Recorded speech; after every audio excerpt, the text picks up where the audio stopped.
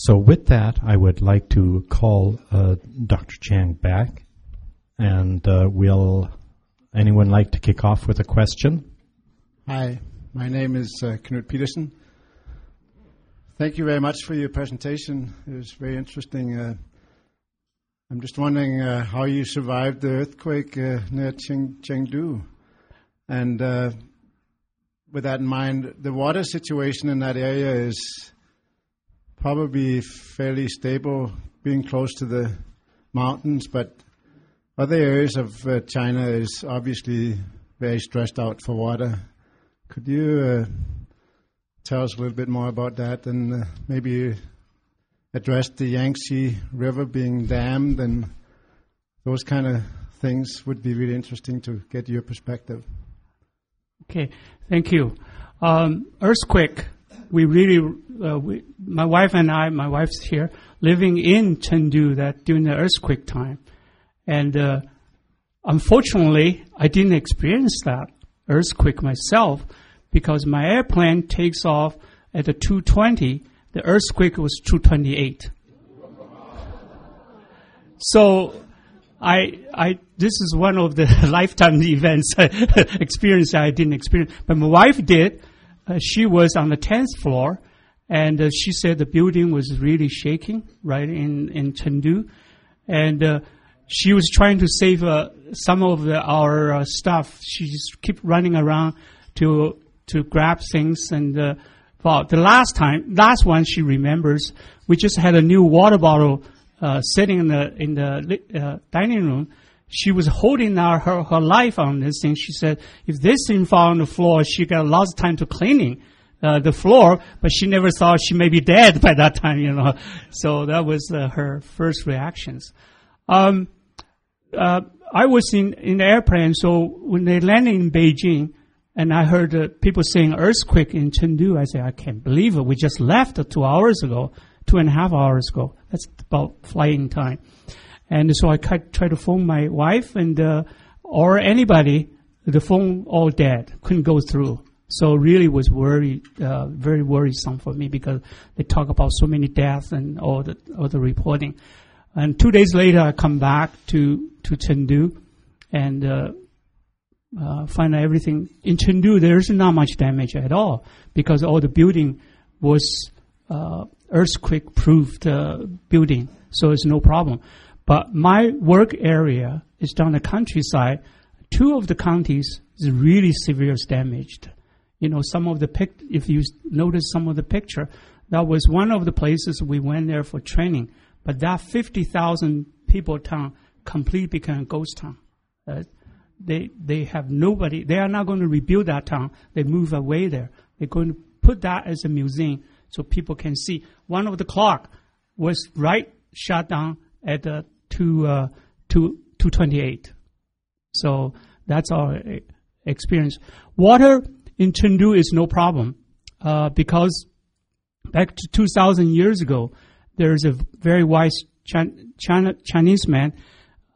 He designed a water structure, not building big dam, but just using very minor structures to divert the water from the big river, reduce the flooding problem, also keep constant water supply to Chengdu and whole plain area. And that, up to now, they're still using it. That's 2,000 years ago. It's not a destructive. It's really a minor changes on the river. And I don't know how he did it because he has no computer, but he calculated precisely that way, and they haven't been changed since 2,000 years ago. So that was water, no problem. But quality may be a problem in some of the area because of the pollution problems. Yangtze River. We've been there, my wife and I, we've been there in 95. And just before the dam was building.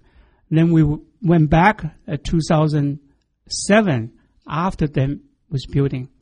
To 1995, we went there. The water is really muddy from the erosion. I don't know, it's because the dam improved the muddy river. If they do, they probably all settle down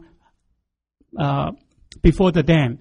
And that could be a problematic for eventually that reservoir could become shallower and shallower because of that thing. But I understand that there's two schools in China was debating. One is say we necessarily have to have this dam because of the electricity. Also, they was planning divert the water from the water-rich southern China to the northern China. Northern China is very, very starving for the water, so that's probably they're going to build a canal, interbasin transfer. I don't know that plan is selected or not, but that's the plan they're going to do for that. But there's other problem developed unsealed problems because the water dam building, the seawater intruding into Shanghai because that used to be flooding over. But so this is going to problem. There's lots of environmental problem. And also some people thinking the weird weathers in Sichuan, some place got flooding, some place get dry, maybe due to the dam, but that's no approval. So this is it's still debatable. I was talking on our table. We won't know the results until maybe several generations later. Thank you, Dr. Chang. My name's Dwayne Pendergast. You've raised a concern that China might lose her ability to produce enough food for her people. And I would think that would be an opportunity for Canada to perhaps help out by providing some food to them, selling some food to them, make a little bit of money at the same time. Yet our government seems to be bent on providing subsidies to convert our food production into the production of fuel for our cars and our trucks. What will your masters let you comment on the wisdom of that? That's really beyond my knowledge, but I can we can discuss the biofuel, whether it is really a truly catching the energy or not. We need to do a completely life cycle of the energy balances part of it. So some people believe they may be not a net gain of energy. Maybe we're actually their loss. But converting to grain to biofuel is being discussed in many countries, especially food-starving countries. Doesn't think this is really for the mass of people, only for rich countries, because they're hungry for energy, so they want. But most people in China, lots of people want to go there to do the biofuel things because you see how much corn they produce there. But the Chinese government say no, food security is number one. Anything excess we will do biofuel. So that's the thing. Now, of course, and way back time, Canada really in I think 70s sell lots of wheat to China. Whether that will be coming back, maybe I don't know until it happens. But the Chinese government, the food security is their number one, no matter what cost. They want to produce enough food. They don't want hungry people. It will be cause problem for them. I'm Trevor Page. Thanks very much for your presentation. And I was intrigued by what you said about part of your project there, encouraging farmers' associations. If one compares China with India, India has very well-developed farmers' associations, a very strong cooperative society, which hasn't really worked at all in China. And you mentioned Tibet and your efforts there with a farmers' association. Tibetans are very free-thinking people. But what about heartland China? I mean, the middle of the agricultural zone, Sichuan, if you like, or Hebei, or somewhere or other on that fertile plain. Do you see any strengthening of farmers' associations, or is there something which is still very weak? Perhaps you'd like to comment on that. Okay. Thanks for the question.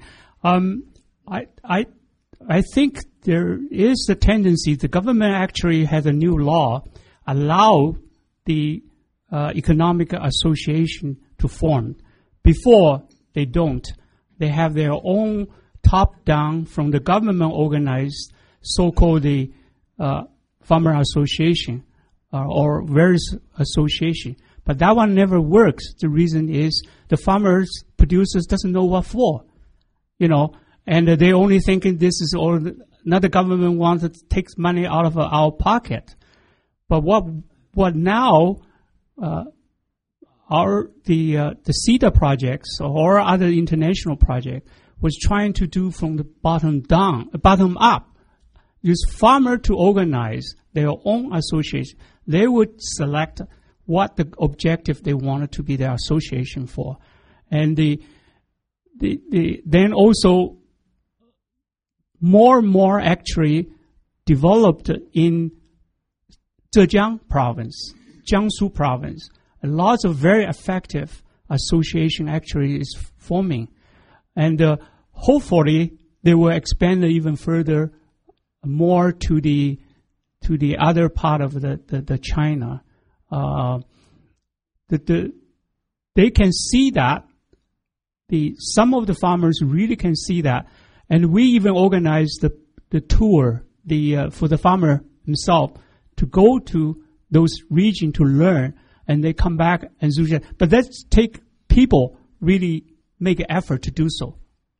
Can be a top-down associations. Thank you. Thank you. Thank you for your talk, Kurt Klein, University of Lethbridge. I'm interested in your comments as a soil scientist and on the soil fertility. We did surveys, farm-level surveys in Hubei province, starting in 1993, every 3 years till 2005.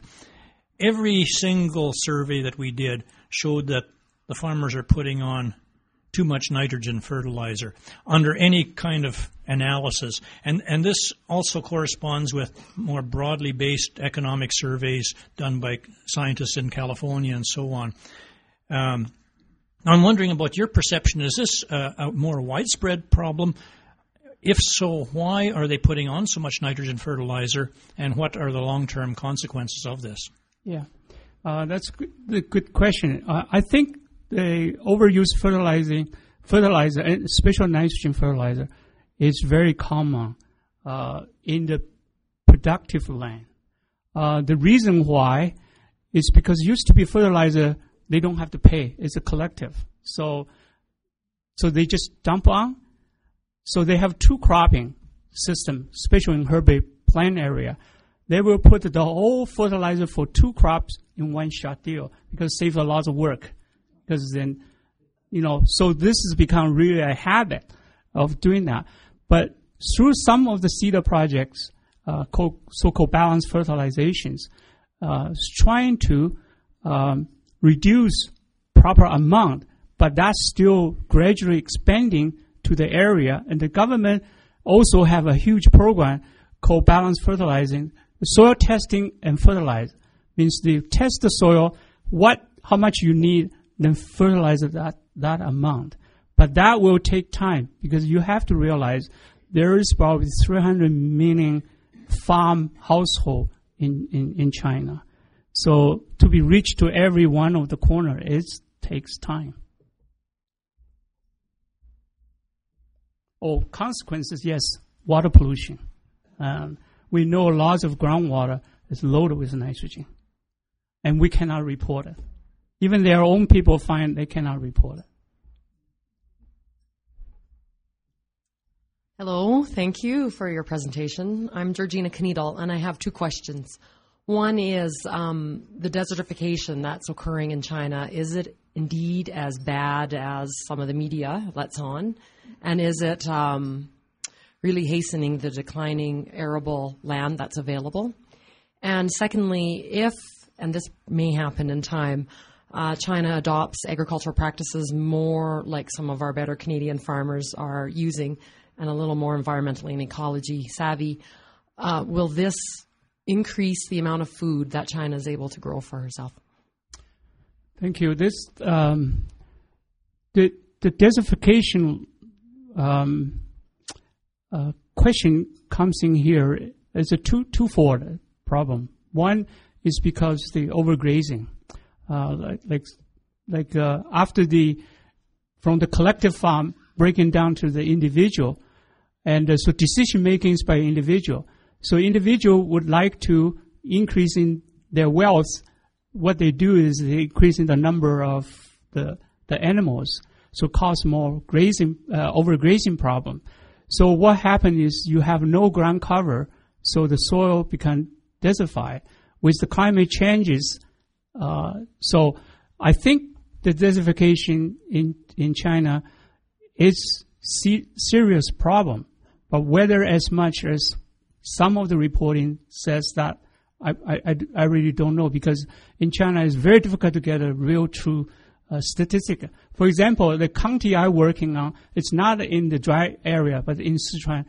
The county reporting there's 400,000 head of yaks in there, but in the reality, it's probably 3 times more than that. The reason is people don't want to show them reporting. The reason why increasing the herd, I explained one thing. Another problem is because the grassland gradually deteriorate and they have no winter feed. And in those areas, cold in the wintertime. Some year could be 50% of animal will die during the winter. So what they do, the next year they increase even more because 50% going to be die, right? So it's a vicious cycle. They realize that, but that's how they do it. So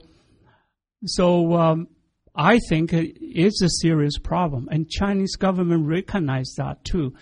But problem is with small land base, now individual land base, and used to be they just moving around through the seasons, so they are automatic managing the grassland. But now they settlement down, and most people they even have a winter grazing ground and summer grazing ground. Some of them become so lazy because it's much easier to live in a nice house rather than living in a tent. So they divide their summer land to two, winter side to 2 parts, grazing one part in the summer and grazing. They don't even go to the summer side. So it's become real problem. But what we're trying to do in my project, I didn't have time to do, is try to reseed some of the grassland to the native grass. Then we can do the haying and reduce the number of sites, make them more healthier, and then decreasing the death rate, so they don't have to keep as much animals as. Hopefully, we'll gradually, but the project is too short. You couldn't see the long-term effects on it. Sorry. So there was the second part to the question was, if China were to adopt a healthier ecological farming process, would it be better able to feed itself? Yes. Well, even so far now, they are not ecologically sound practices. They already feeding themselves plus exporting. But if they can adapt it to the more ecological way, but I don't think the ecological way will reduce their production, but it's more sustainable. But they have to realize that we have to demonstrating to them. You don't have to apply 100 pounds of nitrogen. You can probably use 50. It's good enough. Why put 100 pounds and waste your money? So actually, probably even better, more. For example, Dr. Klein was saying, why you fertilize so much and waste and cause pollution problems. I think they could. But the problem is how to extend the technology to that. And Chinese is very weak on the extension system. They have enough people, but they have no operation dollar. So they can't go that to the extension work.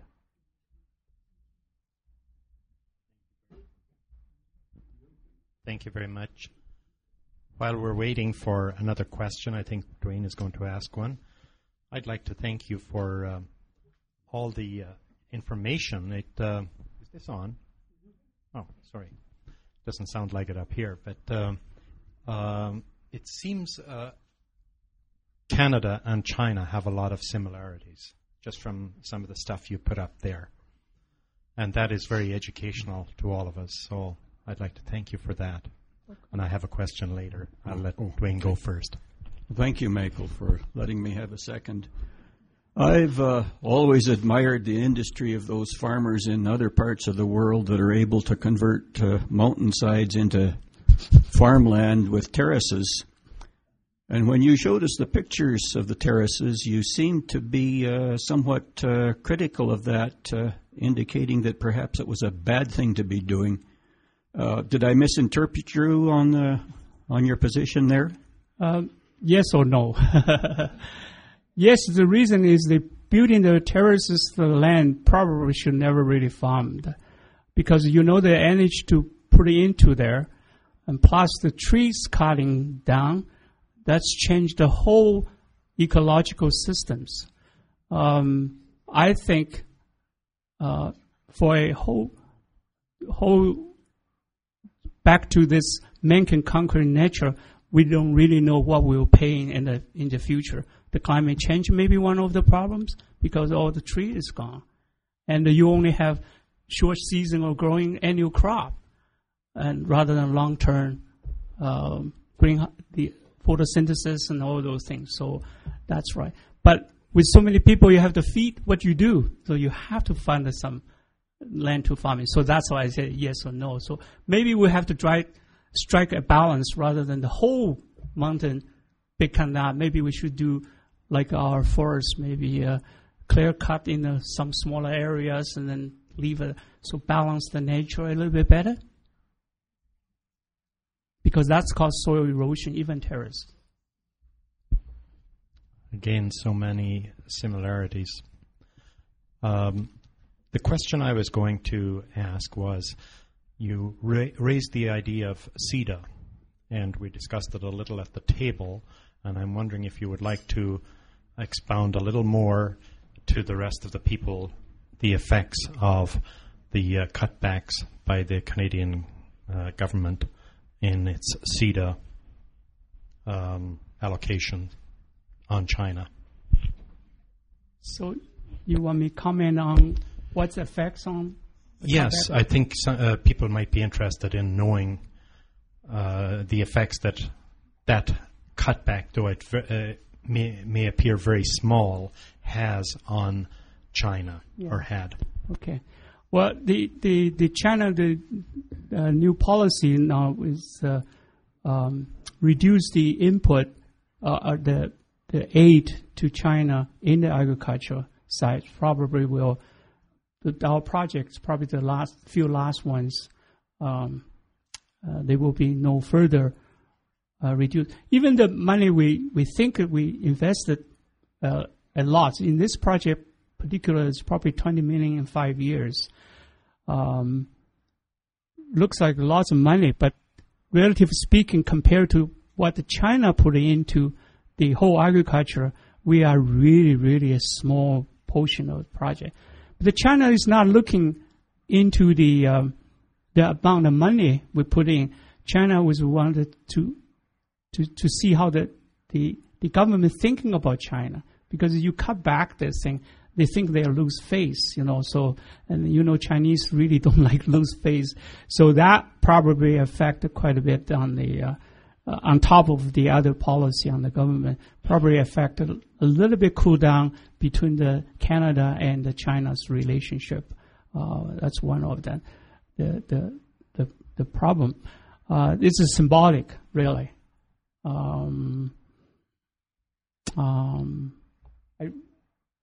I think that's probably... That's good. Yeah. It's just that I hadn't thought myself of China as a recipient of CETA allocations. Yeah. You think of it as a bit more developed, that CETA goes to less developed countries, but obviously not. But we have to realize, forgot to mention, in the agriculture fields and especially in the grassland fields, that's probably, they are still in a very underdeveloped region. China have probably many regions. One is really in Shanghai. It's probably just modern as any city in the Western. But then you go to some of the city in some places in the Tibet or in Mongolia, they're probably just as poor as African. So it's just the gaps in China is probably more than the North America and any other Western countries. And that's still 300, maybe even 100 million people still living in our conditions. I'd like to thank you again, Dr. Chang, for such an interesting and educational, I found anyway, topic.